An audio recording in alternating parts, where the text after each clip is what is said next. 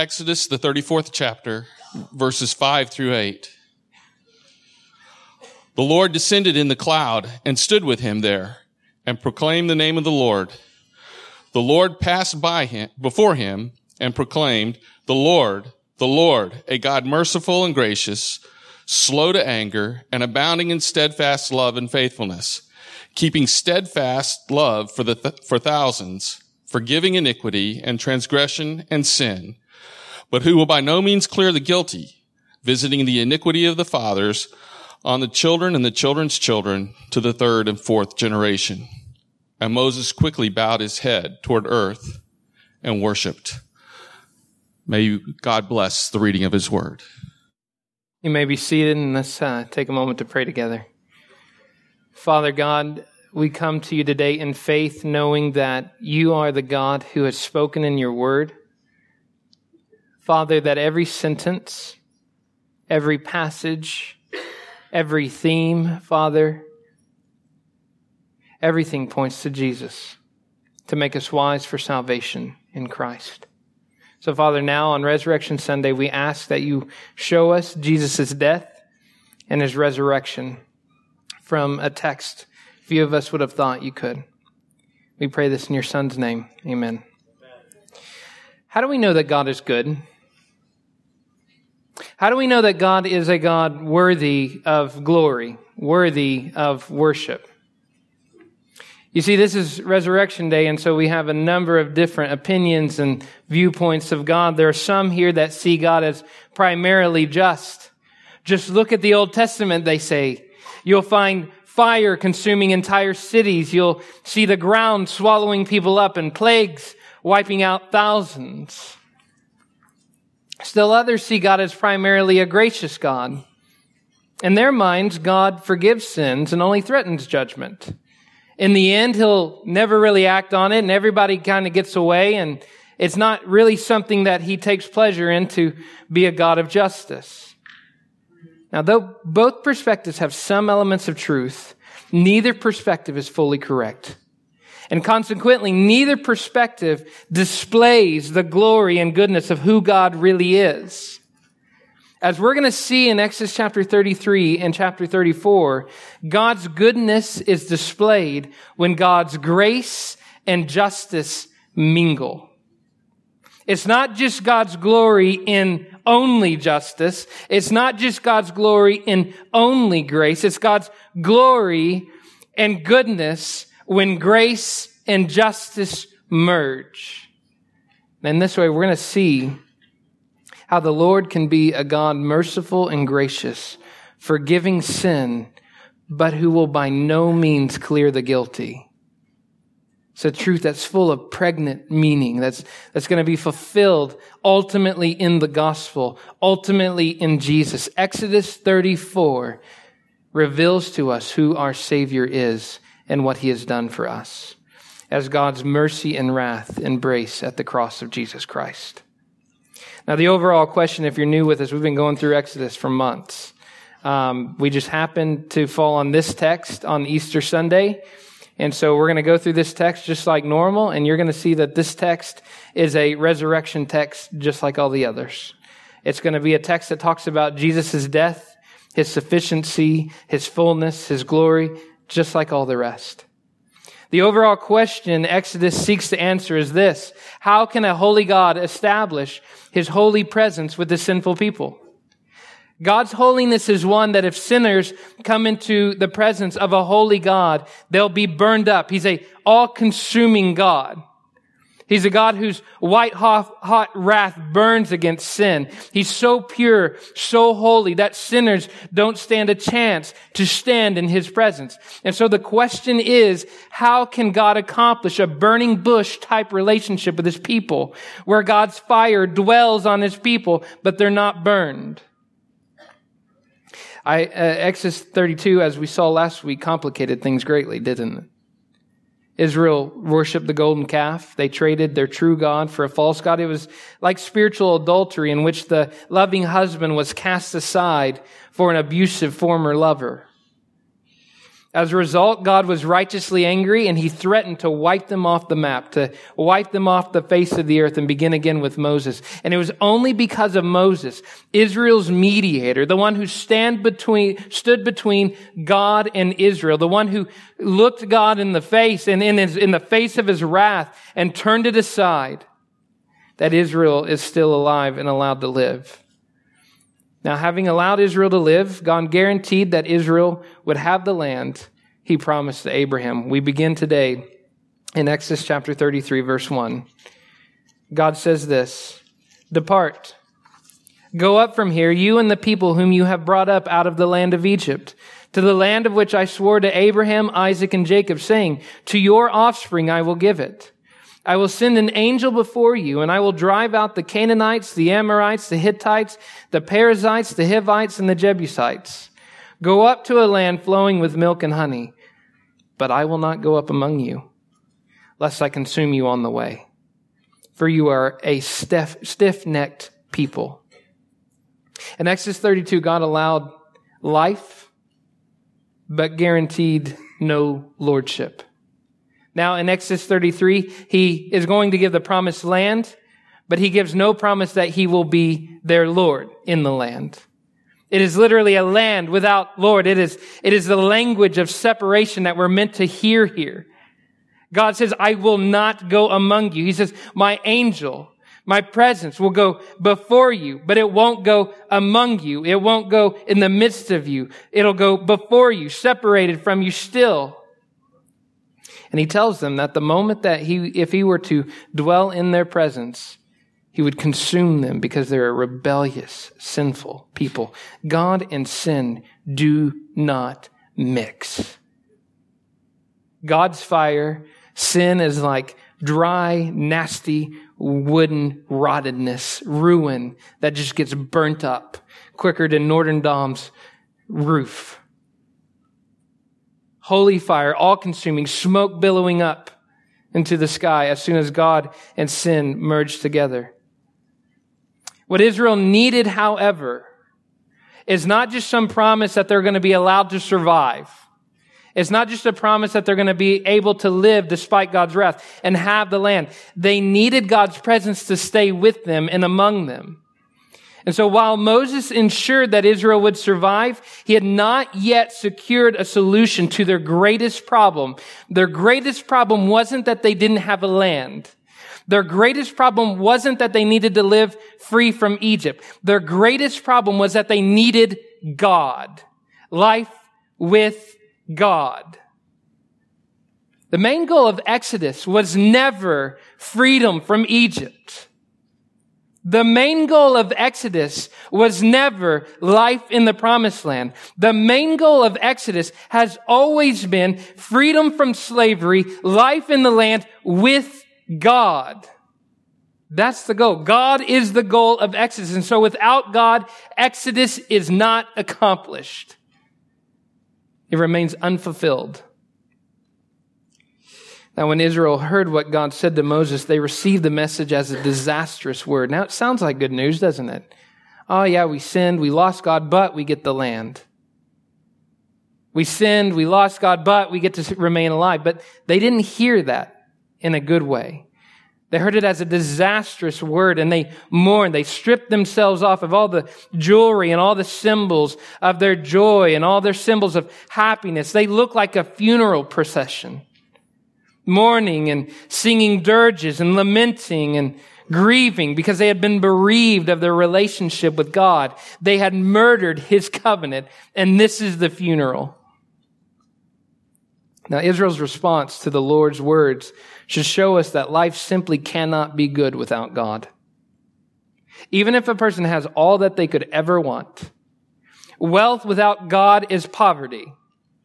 Life without God is death. A full belly without God is hunger. A mouthful of milk and honey without God is bitter. Heaven without God is hell. We simply cannot have good without God. Our lives lived in prosperity without God is not really prosperity, but spiritual, physical, complete, absolute destitution. That's the truth that we see here. Whatever you think you need, a reputation, a name for yourself, more money, bigger house, nicer car, unless your primary thought is, I need God more than anything else, you can have all of those things and still have nothing. A man who has nothing but has God has everything. A man who has everything but has not God has nothing. That's what Israel shows us. The problem of God's presence is seen further in verse 7, which says, Now Moses used to take the tent and pitch it outside of the camp, far off from the camp, and he called it the tent of meeting. And everyone who sought the Lord would go out to the tent of meeting, which was outside of the camp. Now, 3 times we hear this language. This tent outside of the camp, far off from the camp. It's pitched way out there. Where is God? Not in the midst of Israel. He's way out there. This isn't the tabernacle, because the tabernacle is meant to be a permanent dwelling place for God in the middle of Israel's campsite. And yet God pitches his tent all the way outside, far separated from Israel's. There's a separation. Every time that he would go out to meet with God, Moses would walk and the people would see him and they would stand and rise. They understood that Moses was meeting with the Lord Most High. They would see the cloud descend. And so before all Israel, in the eyes of all, they're realizing that their relationship with God hangs solely on the words of a mediator, on someone going on their behalf where they cannot go, bridging the separation. Moses, on behalf of Israel, going into God to speak to him, to plead for them. If there's one man in all of Israel that can bridge the separation, it's him. If there's one man in all of Israel that can plead with God to move his tent from outside the camp to in the middle of the camp so that they could have God, so that they could have the goal of the Exodus, it's this man and him alone. And so, it says in verse 11, Thus the Lord used to speak to Moses face to face as a man speaks to his friend. Can you imagine, in all the camp, millions of people, there's only one that can go and speak to God for you. To go to God, you've got to go to this man. To speak to God, you have to have this man speak for you. What Exodus is doing is it's training our minds to understand the need for a mediator. We are sinful people. God's a holy God. We can't mix, so we need a mediator who will bridge that gap and bridge the separation, who will speak to God for us and bring God's word to us. Build a relationship between us. And that's what Moses is trying to do. Now, Exodus 33, verses 12 through 23, kind of give us a look at one of those tent meetings. What did it look like? What did Moses and God speak about when they were out there in the tent of meeting? Well, we have one little glimpse of what it looked like this one time. Moses lamented to God, See, you say to me, bring up this people, but you have not let me know whom you will send with me.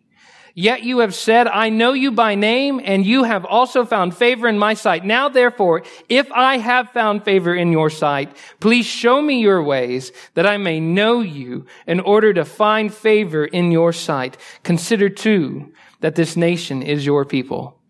Now, the first thing to notice here is that Moses interceded for Israel based on his own favor with God. He has a great relationship with God. And he pleads for the rest of Israel who doesn't have a good relationship with God based on his own good relationship with God. He points to his own favor. He utilizes his own unique privileged position in the face of God, in the presence of God, to plead for others to be brought in as well.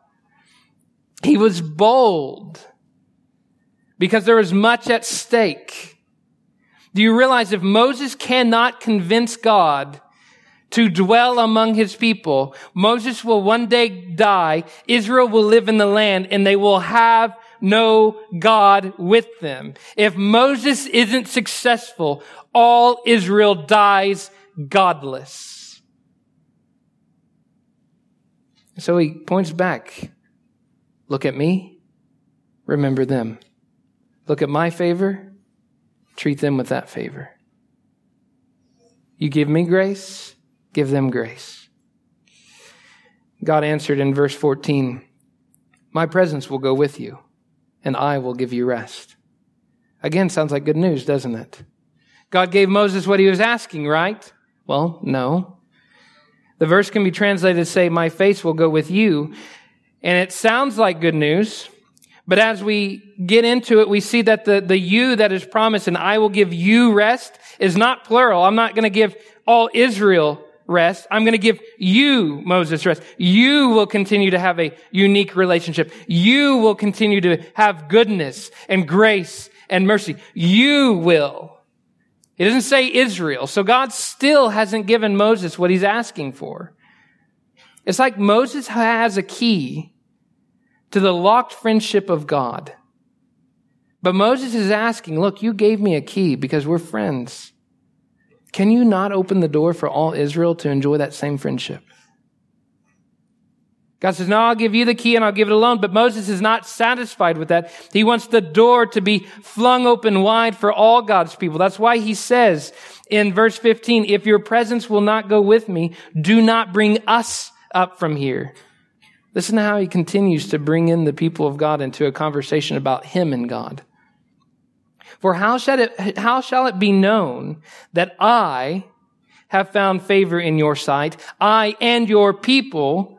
Is it not in your going with us, plural, that we are distinct, I and your people, from every other people on the face of the earth?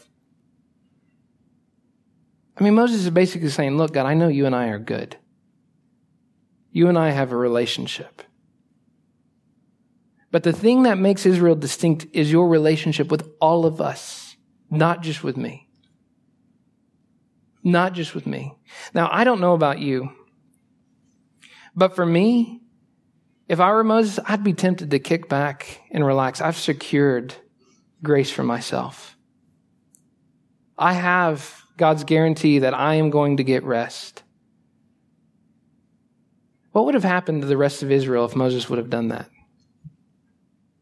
What would have happened if Moses would have said, great, God, maybe we should get a big screen in the tent of meeting so we don't have to talk anymore about the people of Israel. We just watch football games together. What would have happened if Israel would have just taken that guarantee that he himself is okay? My friends, is that not what we do all the time? We have this special, unique, privileged place as the people of God. We've been given access into the Holy of Holies. The veil has been torn. Jesus has made way for us to enter the Holy of Holies. And the only way to enter into the special holy place and into a special relationship with God is through faith in Jesus Christ. And yet we set back on our rears and we think, I'm good, that's great, done, and it's over. And yet we fail to live up to the kind of mediation we're called to. My friends, you have the ear of God as the people of God. Before your mouth even opens, God knows the words of your prayer. Why not use that to pray for people who don't know him? You have God's guaranteed covenant love and promises. You have rest and peace and mercy and grace and everlasting joy and love, and yet we squander it and sit back and hold it instead of asking God, give it to them also.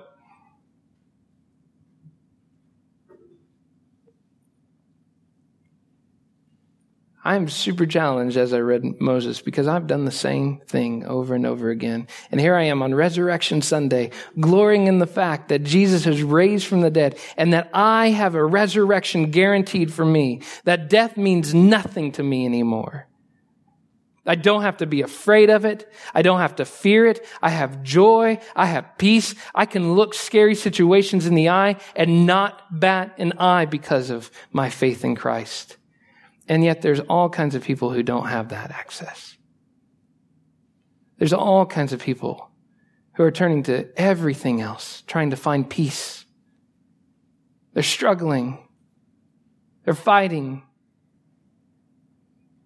They're begging for some kind of guarantee that they're going to have rest. And yet here we are as the people of God being judgmental and sitting back and saying, you know what? We're good, even if you're not. instead of using our privileged position to bring people before the face of God. God, be with my neighbor. He doesn't know you. God, be with my sister. She's far from you. You brought me near. I wasn't looking for you. You drew me to Christ. You have saved me. You have raised me from the dead. I was dead in my trespasses and sins, but you made me alive in Jesus Christ. God, raised my sister through faith. How many times do we plead like that? I think if we Christians are going to be true to what we claim on Resurrection Day, we will be a people who will not just sit back on Resurrection Day and smile about the peace we personally have, but we will think about the peace that Christ has brought us personally, and we will think about how we can make that as public as possible. There should be no silent Christians on Resurrection Day. Moses didn't sit back, and neither should we. And God says in verse 17, "This very thing that you have spoken I will do, for you have found favor in my sight. I know you by name." Now, the second truth to see is that Moses interceded with a desire to make God's glory known. Having secured God's guarantee that his request would be granted, that God would go with all Israel, not just before them, not just beside them, not just with them, but among them, that God would actually be living with them, Moses asked, what else is there to say? He says, "Please show me your glory."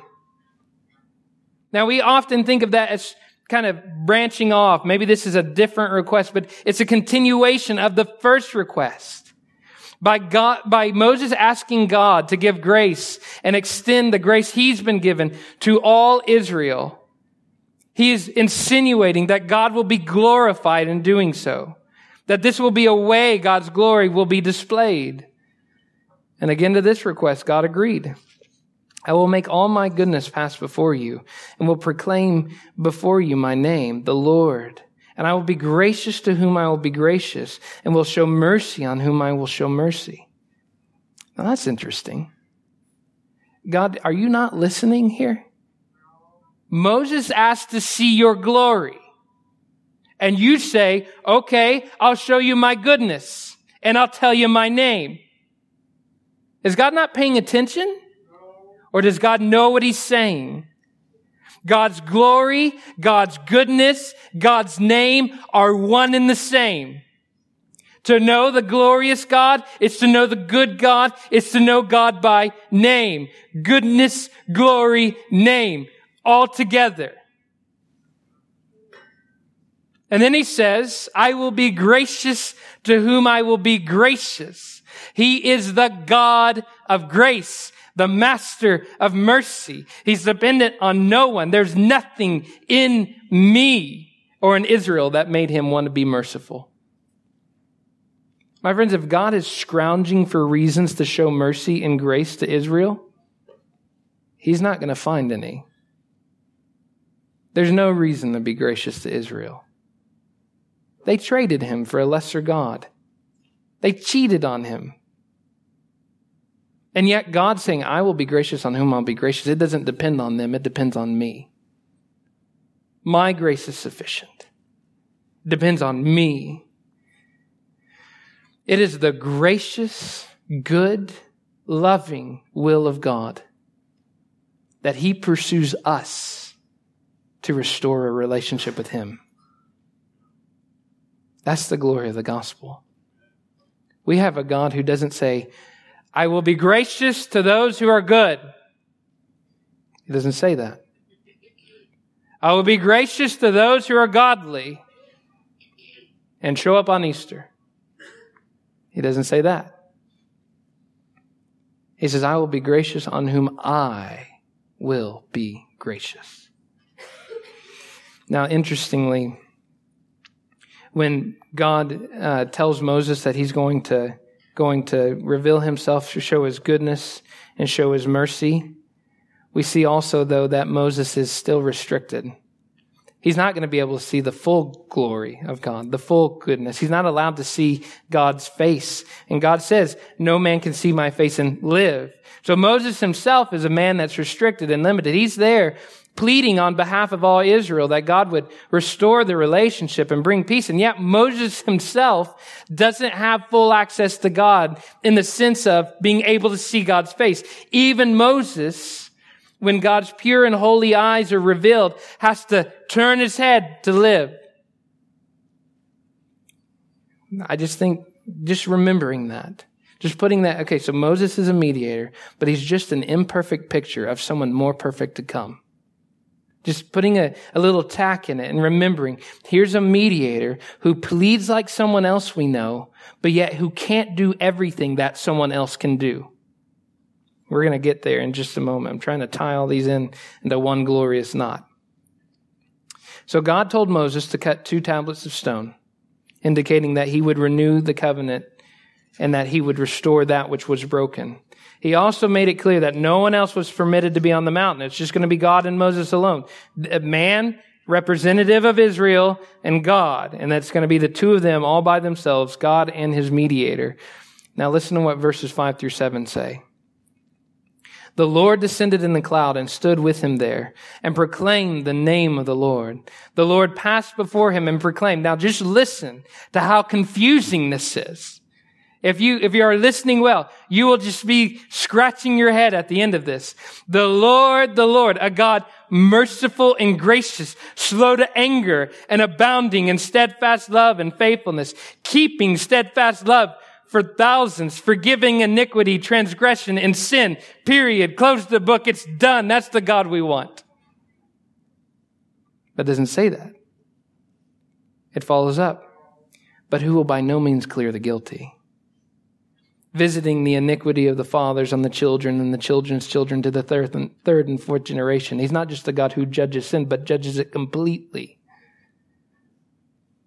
And just reading that, in verse 7, God says emphatically that he will forgive any type of wrongdoing. He uses 3 synonyms: iniquity, transgression, sin. I'll forgive sin, I'll forgive sin, I'll forgive sin. Great. He's a forgiving God. He's going to be so gracious. He's going to forgive any sin. And yet, verse 7 also seems to claim the contrary.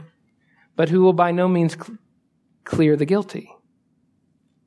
Okay, so God, I'm just a little confused. If I were Moses, I would just say, it seems like you're saying, in my grace I will forgive any sin, but in my justice I will leave no sin unpunished. God's not making sense so far, is he? Bit of a confusing name, isn't it? If not downright contradictory. Because if God punishes sin and doesn't forgive sin, he's not a gracious God. And yet, if God forgives sin and doesn't punish sin, he's not a just God. So he's either going to be one or the other. How can he claim to be both? How in the world is God going to reveal himself to be the Lord, good and mighty and gracious and just all at once? Exodus 34 doesn't give an answer, because Exodus 34 doesn't have the person there yet in which God's profound mystery is made known. You have to wait an entire testament to get to the answer of how this name works itself out and is no longer a paradox, but a profound good news for us and a life-giving, life-saving, spirit, soul-searching kind of message here that God's giving. Now, when Moses heard the proclamation, he did what every one of us should do when we see this same proclamation. He bowed and worshiped. And then he pleaded once more. This shows that his plea for God to show his goodness and his glory is connected with his intercession for God's people, for Israel. He says, God, will you still go with us in the midst of Israel, despite them being a stiff-necked people? He puts it right there. And then he says, by the way, since you said that you are the Lord, gracious, who forgives, pardon our iniquity and our sin, and take us for your inheritance. And at last, the Lord opened wide the door of friendship. Moses had been pleading that his friends would be able to be allowed in the locked door that he alone was allowed to enjoy. Moses had friendship with God. Moses could speak to God. Moses had favor with God. And now God finally makes sure that that favor will be extended to all Israel. He says this, "Behold, I am making a covenant." Listen to the beauty of this. Just imagine, Moses is pleading. He knows that the whole nation is on his shoulders. And then God says to him in sweet words, "Before all your people, I will do marvels, such as not been created in all the earth or in any nation. And all the people among you whom you are shall see the work of the Lord, for it is an awesome thing that I will do with you." And so the original covenant's remade based on God saying, the Lord, a God gracious and merciful, forgiving sin, and yet who will by no means clear the guilty. How in the world can God say, "I will pass over this sin"? I mean, if we're thinking about God, God just said he would leave no sin unpunished. And yet this sin, at least he allows to be temporarily unpunished. It's like he's passing over it patiently, saying, "I'll come back to it." And yet he allows the covenant to be made. But even more, the rest of the chapter, he gives laws. Now, for those of us that think that grace means that we can now do whatever we want, the rest of Exodus 34 shows that you can't. God is a gracious God. God is a gracious God, but he's still a holy God. Don't divide God up into parts. That's the message here. Don't divide God up into parts. He is the God of grace, but he is still God. The whole idea here is now that Israel has received God's grace, maybe now they'll obey God because they've seen his goodness and mercy. And we find out later that's not what happens. And yet God is good to make sure that the covenant is restored. And that's how chapter 34 ends. Moses not eating or drinking for 40 days and 40 nights. Sounds like somebody else we know. Pleads on behalf of Israel, and the covenant is renewed. Now, for centuries, this is the name of God, the Lord, God gracious and merciful, slow to anger, abounding in steadfast love, forgiving iniquity, sin, and transgression, but who will by no means clear the guilty. And anytime a biblical writer wanted to talk about the Lord, they quote this verse. Because this is like the key way to know who God is. God himself gave his name. You want to know God's name? Here it is. So you see this name repeated throughout the entire Old Testament, but they had no clue what it meant.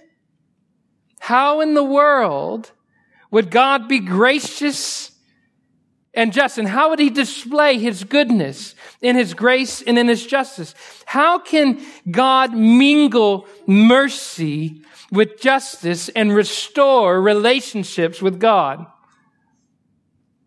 Will he ever give a mediator who's unlimited, who won't have to be told, "You can't see my face or you will die"? Well, the mystery is solved in the gospel of Jesus Christ. Though God declared his glorious and good name on a mountain in Exodus, the profound meaning of what he declared was eventually displayed in its fullness on another mountain named Golgotha. It is not in Exodus that we see the full goodness and glory and name of God. It's in the cross of Christ.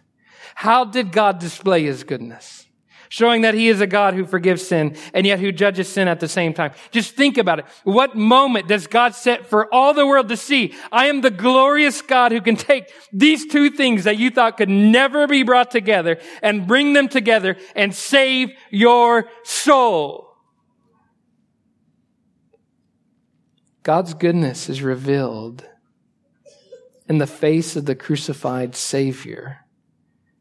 And when we look on his cross, when we look on the nail marks in his hands and the bloody side and the crown of thorns and his back dripping from all the whips that he took for us, by his wounds we are healed. When we look to Jesus, we hear the subtle message.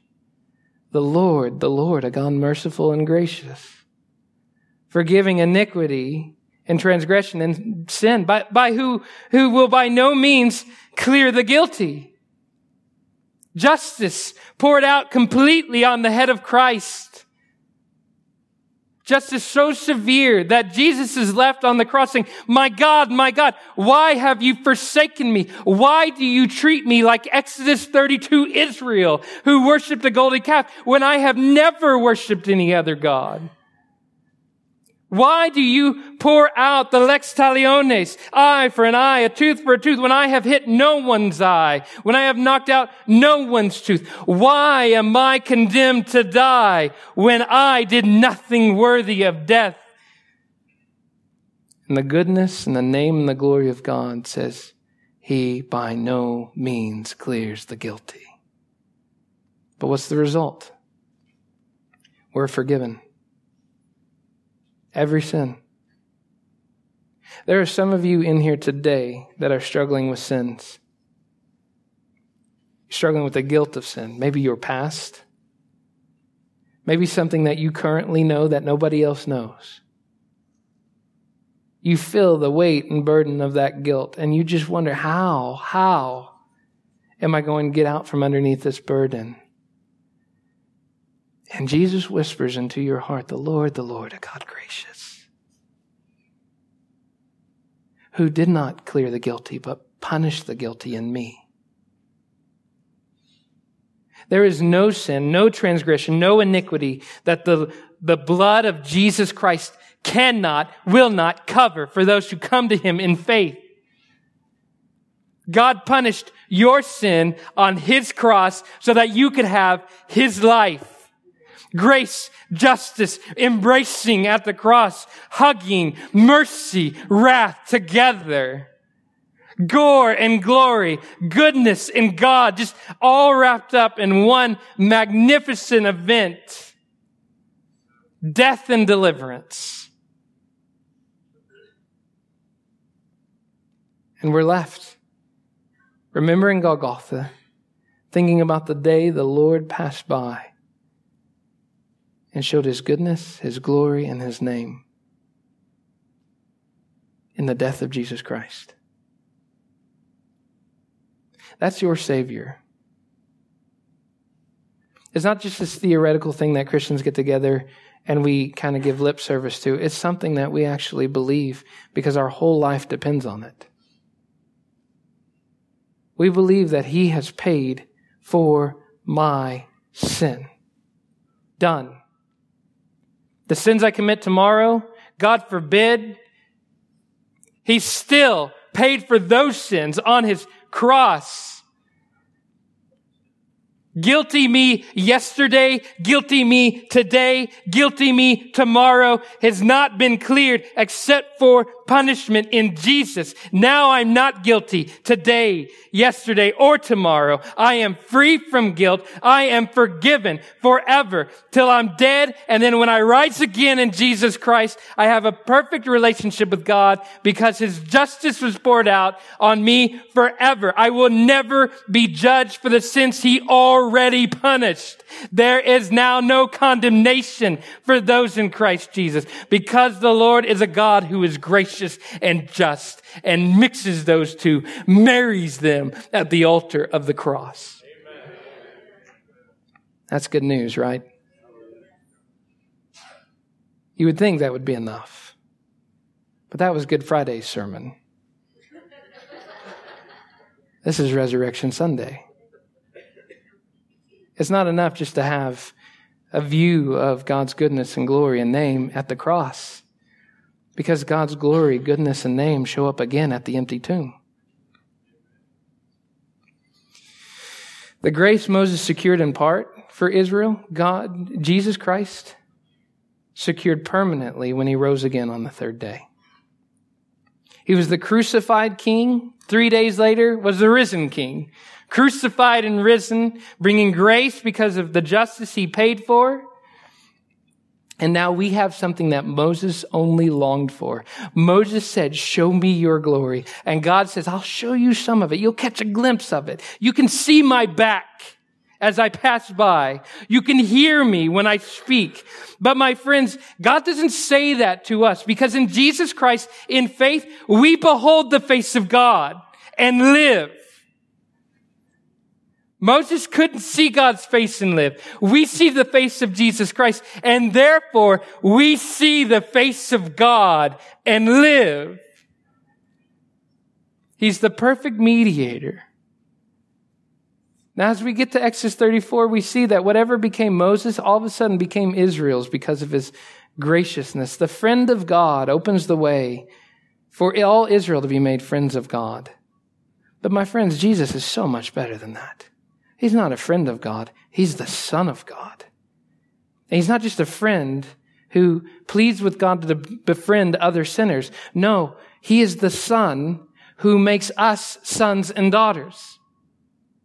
We're not just befriended, we're adopted. Do you hear that? That's the good news of the gospel. You are not just a friend of God. You're not just near him. You are a child. What is Christ has now become yours. Listen to Ephesians 2. But God, being rich in mercy, because of the great love with which he loved us, even when we were dead in our trespasses, when we had nothing of our own, when we were in poverty spiritually, when we were in death spiritually, he made us alive together in Christ. By grace you have been saved, and raised us up with him. And guess what? Seated us with him in the heavenly places in Christ Jesus. I just want you to imagine this banquet table, and on every seat is Jesus' name. And yet that's your reservation. His seat's your seat. His key to the relationship with God is your key. Moses pleaded, God, from my grace, from the grace you have shown me, now give grace to everyone else. Jesus didn't need grace. Jesus said something even better. From my righteousness, give them righteousness. When you look at them, think of me. Do you hear how amazing that is? Right now, with all of your sins and all of your weaknesses and all of your idolatries, all of your filth, with all of your dirt, when God sees you, you are not a condemned sinner if you're in Jesus Christ. He sees Jesus. He sees Jesus. You don't know how bad I am. You don't know what I've done. You don't know the kind of big no-nos that I've committed. Yeah, I don't. He does. He died for them. Also that when God sees Christ, he sees you. When God sees Christ's seat in his presence, he sees your seat in his presence. When he sees Jehovah Tsidkenu, the Lord, my righteousness, when he sees his righteousness, he sees my righteousness. It's not mine. It's been given to me because of a risen and resurrected Savior. What then? Well, Moses only saw in part what we now see in full. And his response was to fall down on his face and worship. We see better than Moses did. We don't just get the glimpse, we get a full beholding moment of Jesus. And yet we can do that without actually fully worshiping him. That's bizarre. What Moses asked for, God has given to us.